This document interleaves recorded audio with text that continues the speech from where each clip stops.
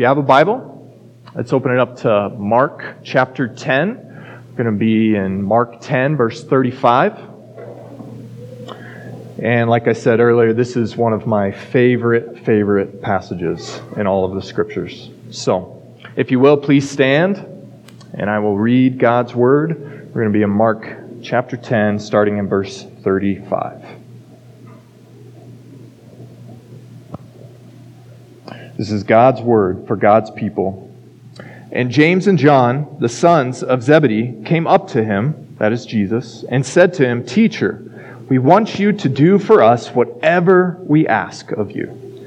And he said to them, "What do you want me to do for you?" And they said to him, "Grant us to sit, one at your right hand and one at your left, in your glory." Jesus said to them, "You do not know what you are asking. Are you able to drink the cup that I drink, or to be baptized with the baptism with which I am baptized?" And they said to him, "We are able." Jesus said to them, "The cup that I drink, you will drink, and with the baptism with which I am baptized, you will be baptized. But to sit at my right hand or my left is not mine to grant, but it is for those for whom it has been prepared." And when the 10 heard it, they began to be indignant at James and John. And Jesus called them to him and said to them, "You know that those who are considered rulers of the Gentiles lord it over them, and their great ones exercise authority over them. But it shall not be so among you. But whoever would be great among you must be your servant, and whoever would be first among you must be slave of all. For even the Son of Man came not to be served, but to serve, and give his life as a ransom for many." Let's pray. Father in heaven, we thank you for this great text that points to our servant master, our servant king, the risen Lord Jesus, who has all authority in heaven and on earth. And God, I pray as we unpack this text, as we see the implications of it in our lives, Lord, I ask that you would get the glory, that we would get the joy, and Lord, that we would know you more intimately as a result of our time in your word here together today. God, I do thank you for the work in the Czech Republic, the work that we get to partner in the gospel with.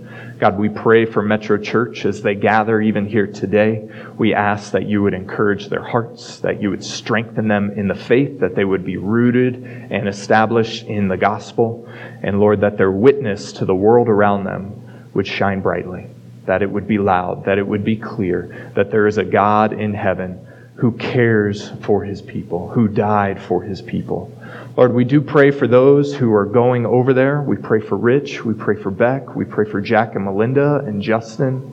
God, we ask just that you would do not only the work to raise the funds, but that you would be preparing them for what you have. God, I pray that you would protect them from the evil one, protect them from spiritual warfare.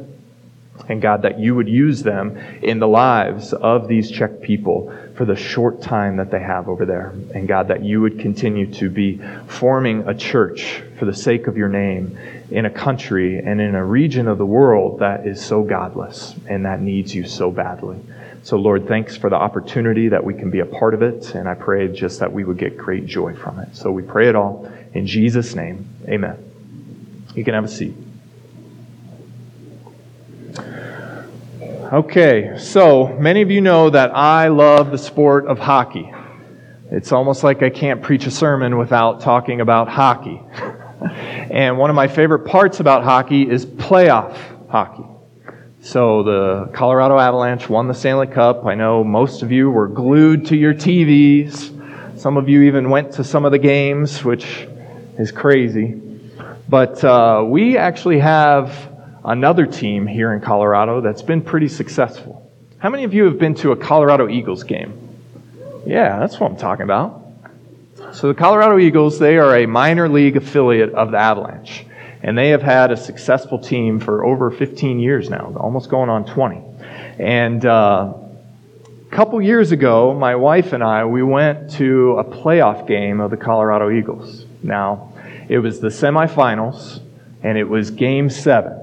So if the Eagles win, they would advance to the finals. And oh my gosh, this was an intense game. It was the third period. The Eagles were down 3-1. They were playing the Fort Wayne Comets. And they were outplaying the Comets. But they got a couple of lucky goals, good bounces. And it's just like, come on, guys, we got this. So 3-1 in the third period with about 10 minutes left. A friend of mine on the team got the primary assist on a goal, and it was 3-2. And you could just feel the excitement in the building. If you've been to the Budweiser Event Center, the arena that they play, it's intimate. There's about 7,000 people that fit in there, and it was beginning to bubble. And then with about 3 minutes left, they scored the tying goal. And I thought the roof was going to pop off of that building. It was so loud. 7,000 people screaming their face off. And Michelle and I were talking with the people next to us. We don't even know them, but it's like, we got this. This game is ours. We can do this. But the interesting thing is that none of us were playing in the game.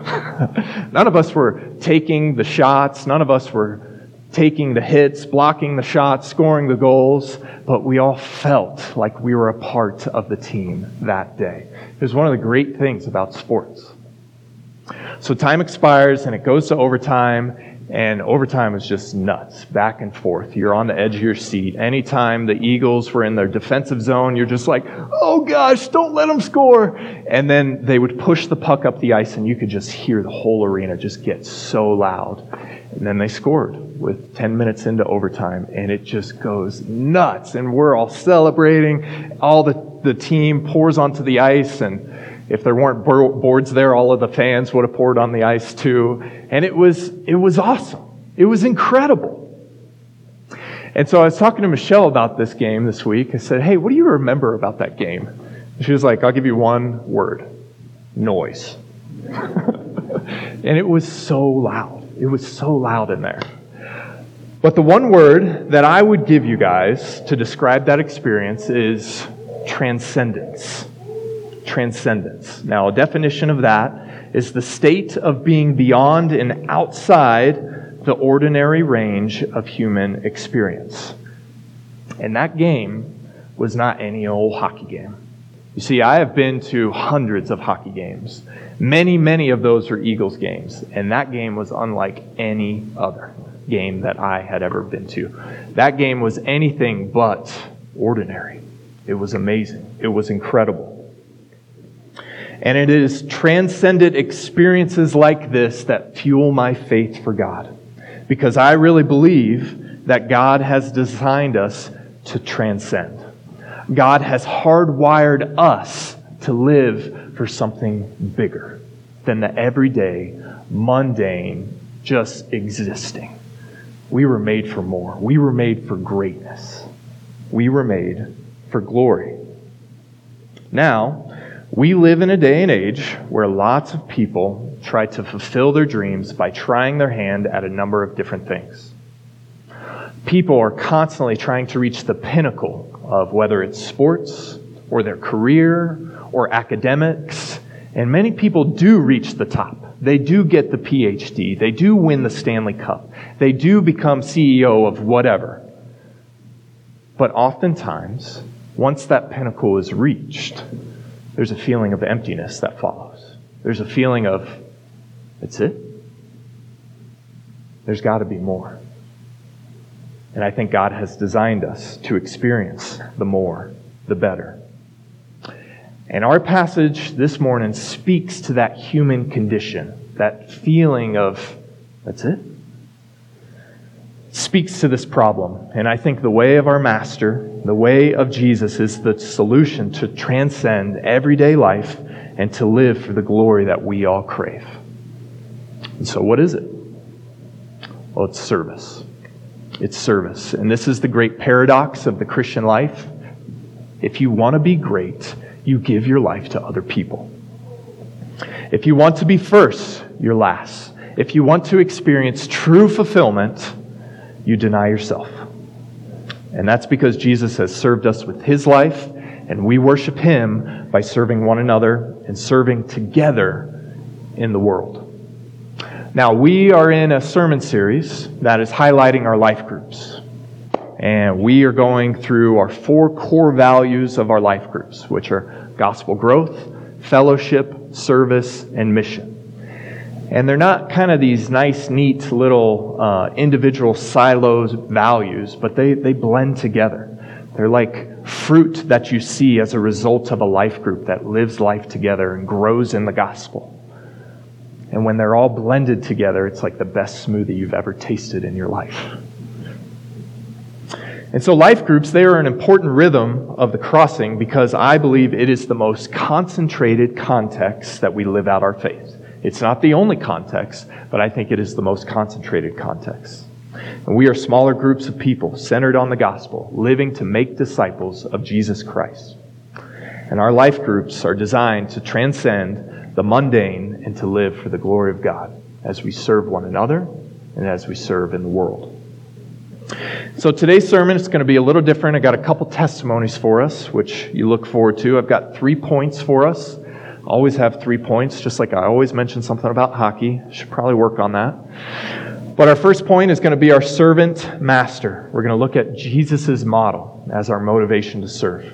Our second point is going to be our service to one another. And our third point is going to be service together in the world.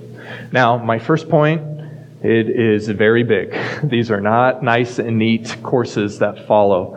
But our main course is going to be here in the first point, and then we're going to have dessert, and then we'll have a little bit of an appetizer. I'll explain that later. So, point number 1, our servant master. So, we find ourselves here in Mark chapter 10. We are in the middle of Mark's gospel. And Jesus is with His disciples, and they are on their way up to Jerusalem. His pending death is right before Him. In the next chapter of Mark's gospel is the triumphal entry. And so James and John, 2 of Jesus' disciples, the brothers, the sons of thunder, they come to Jesus and they make Him this request. And they've been walking with Him for 3 years. They know this guy. They know He's the real deal. They believe that He is the Messiah. They've heard His teaching. They've seen His signs. And then they make this request. They said, "Teacher, we want you to do whatever we ask of you." And Jesus' response here, perhaps with a raised eyebrow, "What do you want me to do for you, bros?" James and John. And they said, "Well, we want you to grant us to sit, one at your right hand and one at your left, in glory." And taken at face value here, maybe we can give James and John a little bit of credit. They're expressing faith in Jesus. They're expressing Him as the Messiah, who will sit on the throne of honor, of prestige, of glory.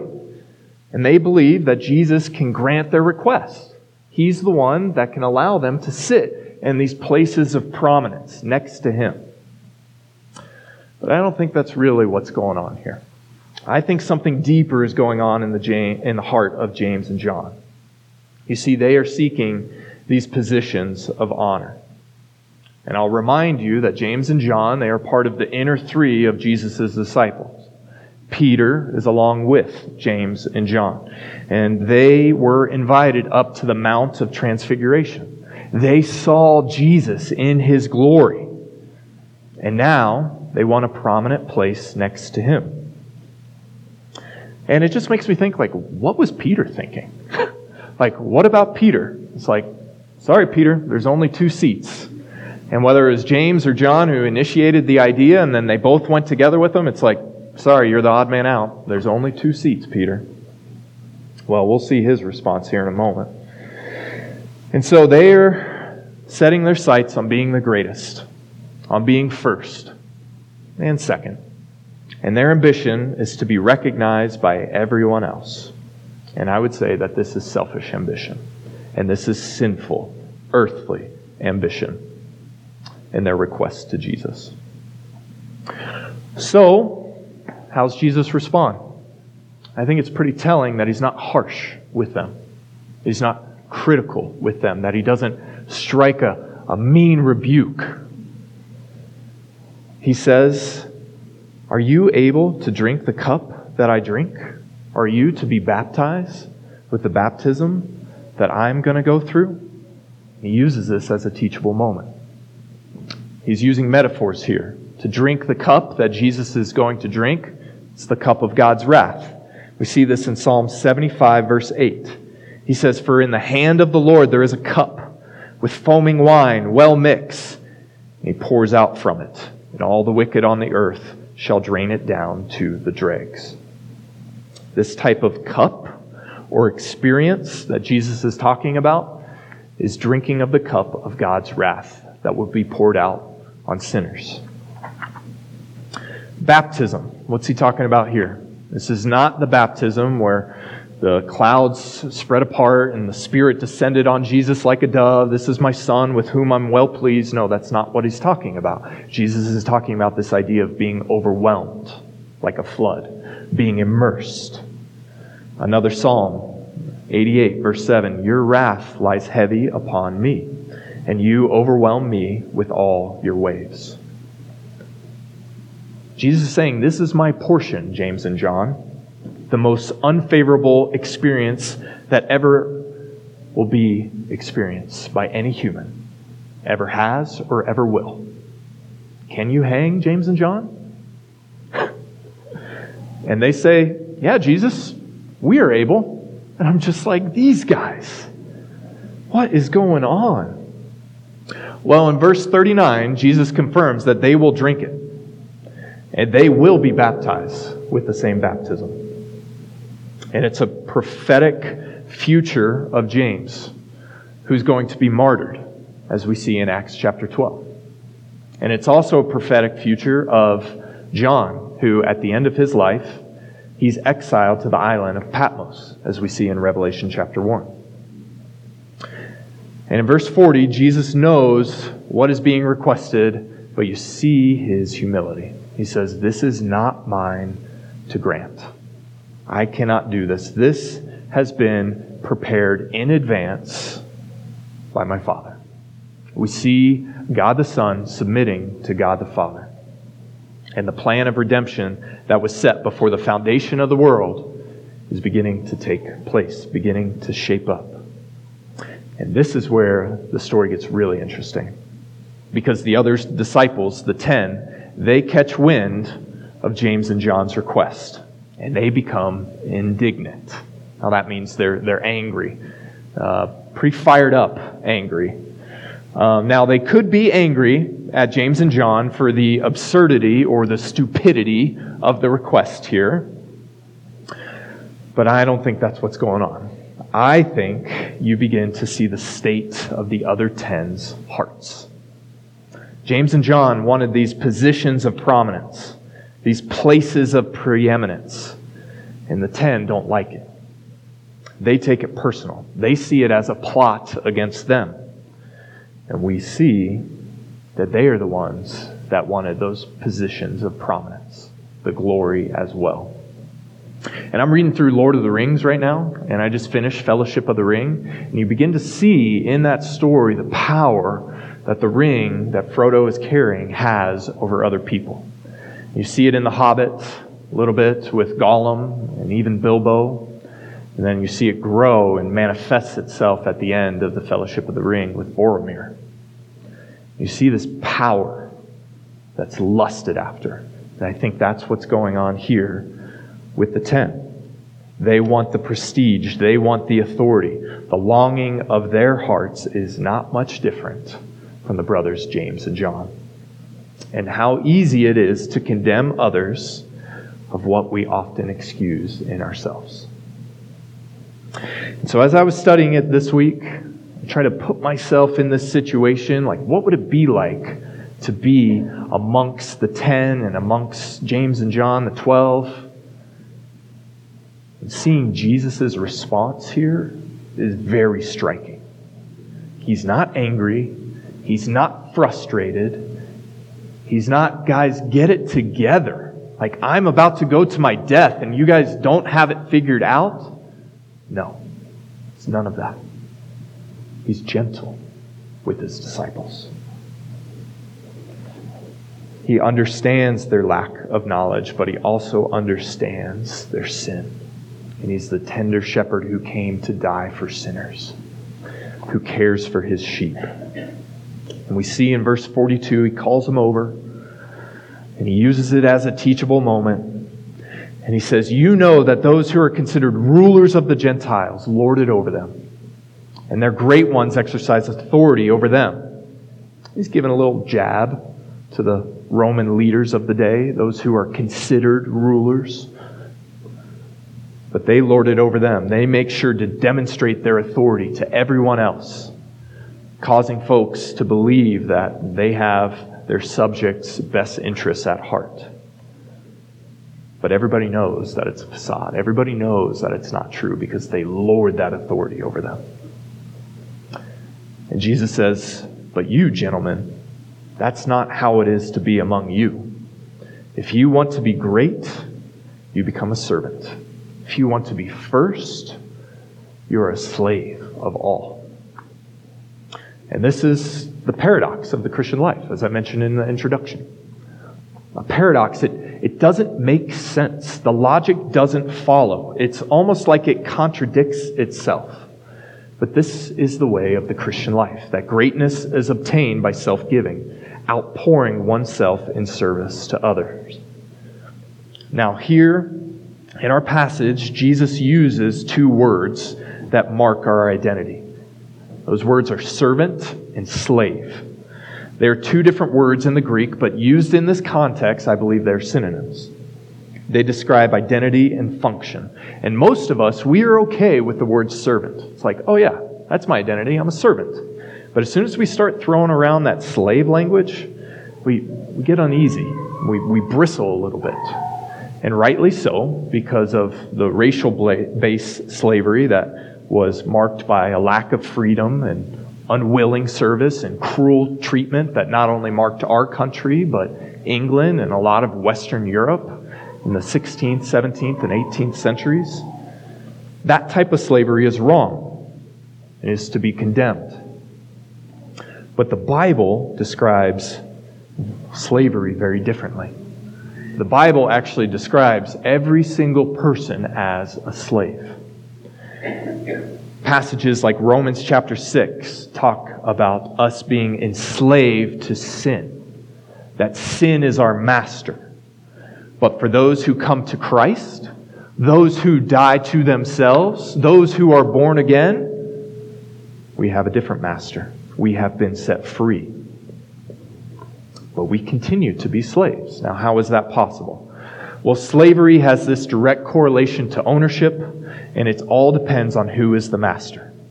For those who are apart from Jesus, sin is their master. For those who come to Jesus and find themselves hidden in Him, He is our master. Romans 6:22 says, "But now that you have been set free from sin and have become slaves of God, the fruit you get leads to sanctification, and its end, eternal life." One commentator on this passage said, Christian paradox is that freedom leads to slavery, and slavery leads to freedom. As soon as people are set free through Christ from slavery to sin, they enter a new, permanent slavery to Christ. And speaking of the new master, the Lord Jesus, unlike sin, Christ is the perfect master. But the contrast cannot be overstated because it cannot be any starker. You see, sin, it's cruel. Sin is the most unjust of all masters, but Christ is the most loving and the most merciful master. You see, sin's burden is heavy and loathsome. Christ's yoke is easy and His burden is light. Sin traps us as slaves in darkness and in death, but Christ brings us to light, in life to all those who have been made alive together with Him. Sin diverts, deceives, and destroys. Christ is the way, the truth, and the life. Insofar as slavery to sin consists of every hateful, harmful, dreadful, and despicable thing, so slavery to Christ entails everything good, glorious, joyous, and right.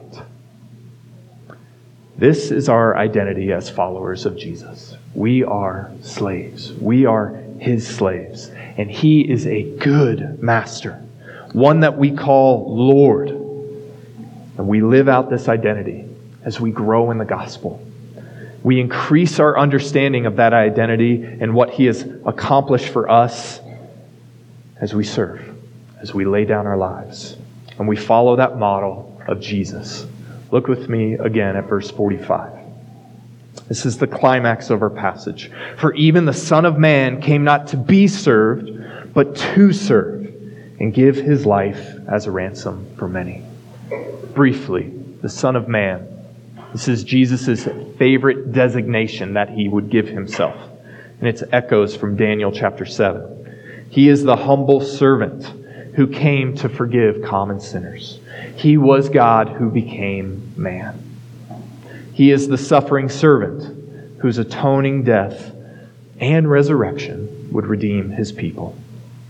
This is His identity. He actually became a slave for you and for me. He came not to be served, but to serve and give His life as a ransom. Now, a ransom is a price that would be paid to release a slave. The price that was paid, the cost, was His death on the cross. His death in your place, His death in my place. Substitutionary atonement is what we call this. In the place of you and me, for the benefit of us, He went to the cross. He suffered. More than that, He died. And He was raised. It's almost as if Jesus is saying, I came to give my life for you. Do you believe that? Do you believe that He gave His life for you? We see that His life was given as a ransom for many. I just want to highlight this real briefly. It's not for a few. It's not for all, but it's for many. And those are the blood-bought people of God. This is the church. These are Jesus' people who He died for. It's not a universal salvation, but rather it is by those who have been born again by the grace of God. Those who recognize their sin and turn from it and put their faith, put their trust in Jesus. And so Jesus' teachable moment for His disciples in our passage is a continual teachable moment for us here today. His disciples, we are called to give our lives as He has given His life. Now, when we give our lives, it doesn't add anything to our salvation. The ransom was paid once and for all, but we do it in response to worshiping our Master, worshiping our King. And so our lives, they are to be marked by self-giving service to others. And we live that out as slaves of Jesus in our service to one another. That's the main course. Point number 2, our service to one another. Guys, time and time again, I am amazed by the servants that we have in our church.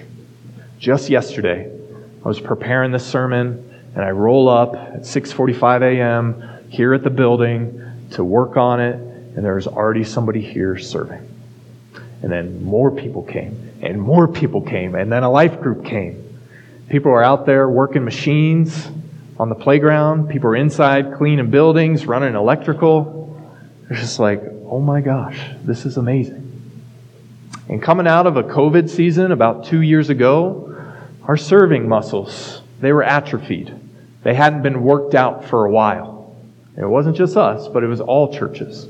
So our pastoral team, we got to work. We prayed, and we prayed, and we prayed.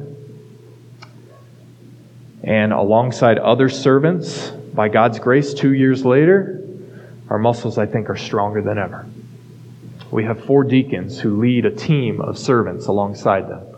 Joel Saller oversees our facilities, and he's got a team of people with a specific skill set who are eager to help with the needs, the physical needs around this building. Mackenzie Grauberger, she's our Crossing Kids coordinator, And this is the biggest volunteer arm of our entire church. Many of you serve in children's week in and week out, and it is our joy on those fifth Sundays to give you a little break. Albert Chen, he's with our finances, and he's a great counselor with that. And Tyler Dell, he oversees our grounds and our media. But beyond them, we have a church full of servants. I think of our student ministry that is beginning to grow, and people that are like, yeah, I want to be a part of that. Our grounds crew, Cole and Jack and the worship team, even Nathan Bush. It's like he's up here every week, whether he's slapping the bass or beating the drums. We have our serve squad preparing communion and coffee every week. We got Eric Brose, who owns a sprinkler service, and he just donates so much, not just equipment, but time, his employees. Our TLC women's ministry team, our care team, our life group leaders, our co-leaders who serve in the Word and caring and shepherding for people. Lindsay and Jess making this place feel good. And I could go on and on and on, and I will. We have this playground that's being built. We have meals that are being shared and provided for people. We have people who call people throughout the week just to catch up, just to give words of encouragement. We have text messages that are constantly being shared, knowing that people are thinking for them, praying for them. We have words of truth that are being shared with prayer and tactfulness. We have people who are fighting for other people's marriages. We have the willingness of a church to say, yes, I want to help out. Guys, this is so encouraging, and I would say we are exemplary at this. It's amazing. But I think it is a good diagnostic for all of us to occasionally ask, why are we doing this? Why are we serving? Why do you do what you do? And I hope and pray that it is from your growth in the gospel. That you serve Jesus because He has served you. And that He is our good and gracious Master. We're not entitled to anything from God, and we're not accruing any sort of favor with Him. We serve because we've been set free. And we are slaves to Him. Galatians 5:13 says, "You were called to freedom, brothers, only do not use your freedom as an opportunity for the flesh, but through love, serve one another." And serving one another is happening constantly across our entire church body. But this sermon series, it's about life groups. And the service that I've seen that's the most profound over the years in our church is the service that happens within the context of life groups. It's most dynamic, it's the most generous, and it's often spontaneous. So speaking of spontaneous, I'm going to call Rita Santini up here, and she's got a story of a little guy named Caden and how God used them and their life group to save this little guy's life. Come on up.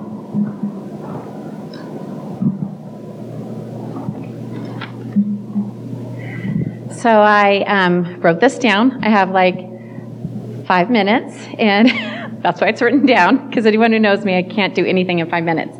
So I'm going to try to stick within that, and hopefully I don't have an emotional breakdown, but it's just my privilege to be able to speak on Caden. Do we have a picture up yet? No. And he is my son from another mother and another father.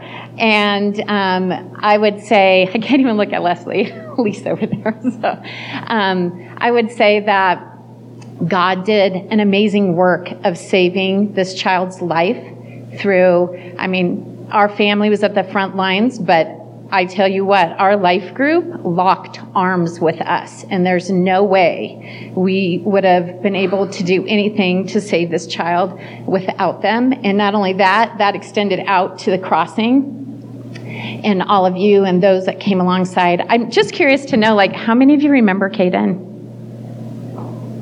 It seems such a small group, but so significant. And I just want to start by saying one thing, that there is a cost in serving others, but there is also a priceless worth and value that comes from the result of serving. In our life group, there is a gal, Leslie Fawcett, and I'm going to talk about people that some of you guys don't know. They've moved on. They've, moved everywhere for jobs and whatever. So some of these people, you won't know their names, but they were significant to the crossing. So Leslie Fawcett was a gal who I discipled through college. She was a part of our church, was part of our life group. She was a bank, someone who opened accounts at a bank. And this young woman, Ashley, and her son, Caden, who was about 10 months old, walked in. And Ashley tried to set up an account or cash a check that was fraudulent. It was a fake check, and Leslie recognized that pretty quickly. And then she could have done a lot of different things at that point. But what she chose to do was to start to ask some questions, because she could tell that there was something going on with this young woman and this child. And as she asked questions, she realized that this gal was homeless. They had nothing. They had nothing to eat. They had literally nothing. She had a stroller, her child, and what she had on her back. And of course, Leslie, being a good steward, basically said, all right. She gave her my number, and she goes, there's this gal Rita, and she's going to help you. And so I'm at home with the flu, and she calls me, and she's like, just so you know, you're going to get this call. And it's going to be this gal, and here's the situation. And I was like, oh my gosh, like, what am I going to do? Maybe she won't call, you know? But surely she called very quickly. And after talking with her in a short period of time, I knew that we were going to have to probably take some action, and we were going to be bringing this young woman, this homeless young woman, and her child into our home. But before we did that, we sat down as a family, because that's how we roll in the Santinis. We make a decision, we all make a decision. So we sat down at the dinner table, and we just said, here's the deal, here's the situation. If we bring this family in, you guys are going to sacrifice, and there's going to be cost. Someone's given up their room. We're going to have strangers in the house. You're going to lose some privacy. It's going to be really awkward. There's going to be a lot of things that are going to happen, and are you ready for that to be your everyday in your home? And our son, JT, and I'm not going to say this perfectly because I don't remember exactly what he said, but it was something along these lines. He said, and if you know my son JT, he was up here he is not serious ever. And so this was this moment where we were like, oh my gosh, but he says, you have taught us what it is to be a follower of Christ. And if we believe in the gospel, and if we see there are needs, you have to bring them home. Who else is going to help them? And so the next step was, after I met with her, and there were some rules I laid down, obviously, for our home, to protect our home. And I sent a message primarily to our life group ladies, and then that turned into like a wave of reaching out to the women in the crossing. And literally within hours, I was like, look, I'm bringing in a kid. I haven't had a baby in my house in a while. We have nothing. Nothing's childproof. I have nothing. I don't know where this kid's going to sleep. Like, what's happening? And within a really short period of time, I had a house full of women in my home that were bringing, I think I had supplies for a year for this family. And not only that, meals and whatever. And then, as Ashley was already there with Caden, they didn't just drop and leave. They stayed, they engaged, they loved Ashley, they had conversations with her, they played with Caden, who at that time, he had a lot of neglect, emotional and social delays, emotional abuse. He was odd in the fact, he wouldn't look you in the eye, he wouldn't respond normally, he didn't cry if he was hurt, he didn't laugh. He didn't talk to you. It was a hard situation, but this little boy had some issues. But these women engaged with everything that they had. And Ashley, who had literally been raised in the system, grew up through foster care, home to home, never adopted. This was the first time, and she sat and cried and talked to me afterward, the first time she'd ever experienced anything like this. Or this kind of a love that was just showered onto her. And also, the Fawcett's, to talk about the Fawcett's, this is to tell you how beyond they went. Tyler, he's like a master mechanic, and he found a vehicle that was just donated. He fixed it up and even provided a vehicle for her so that she could find a job and transport her and Caden.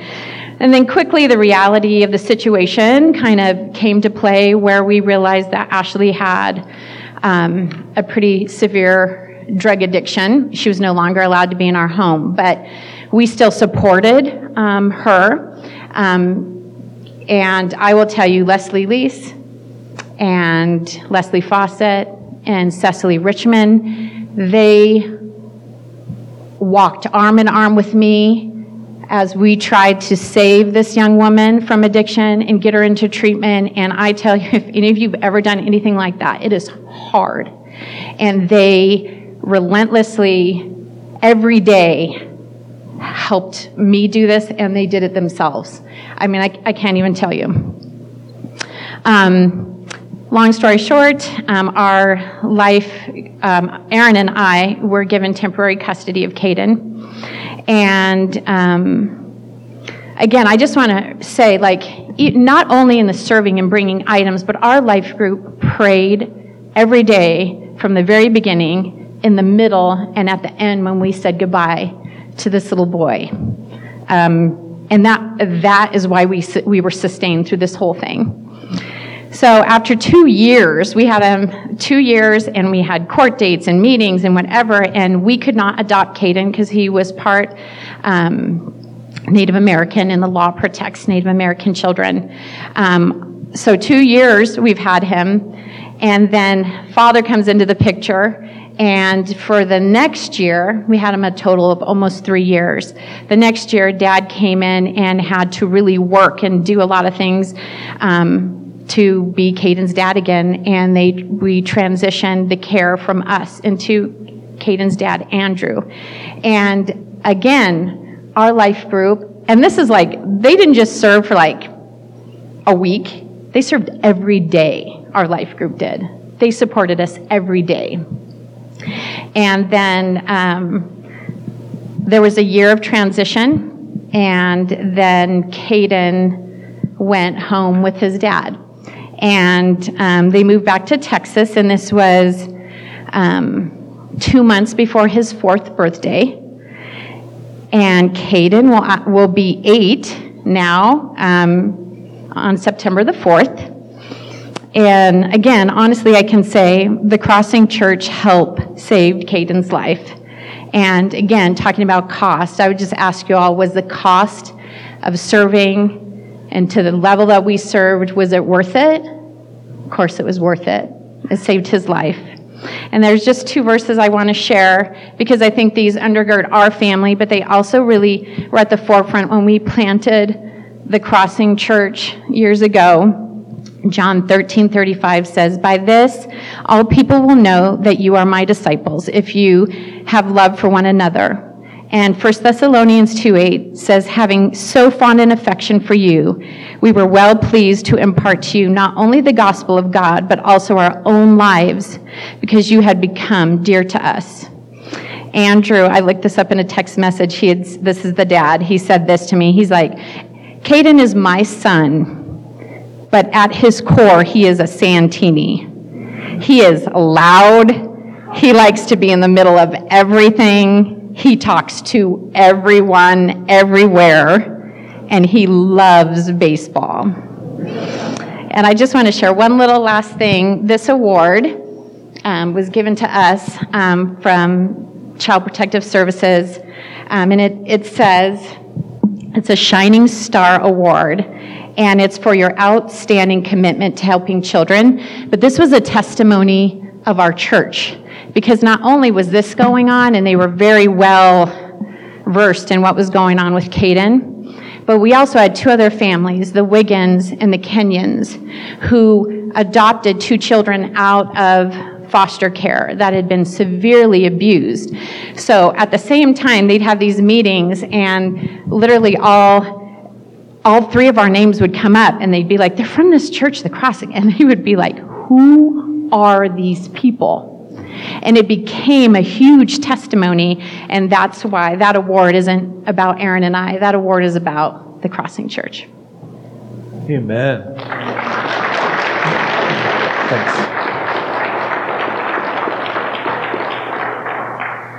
Thanks, Rita. I love that. I love that you brought in that little plaque as well. One day when you see Jesus in glory, as you take your crown off and lay it at his feet, that's one thing, a jewel in that crown. So we've got some other pictures of Caden here that we'll just roll through. There's Nate the Great and little Caden. Keep going. We'll go to the next one. He has a Santini. Go for it.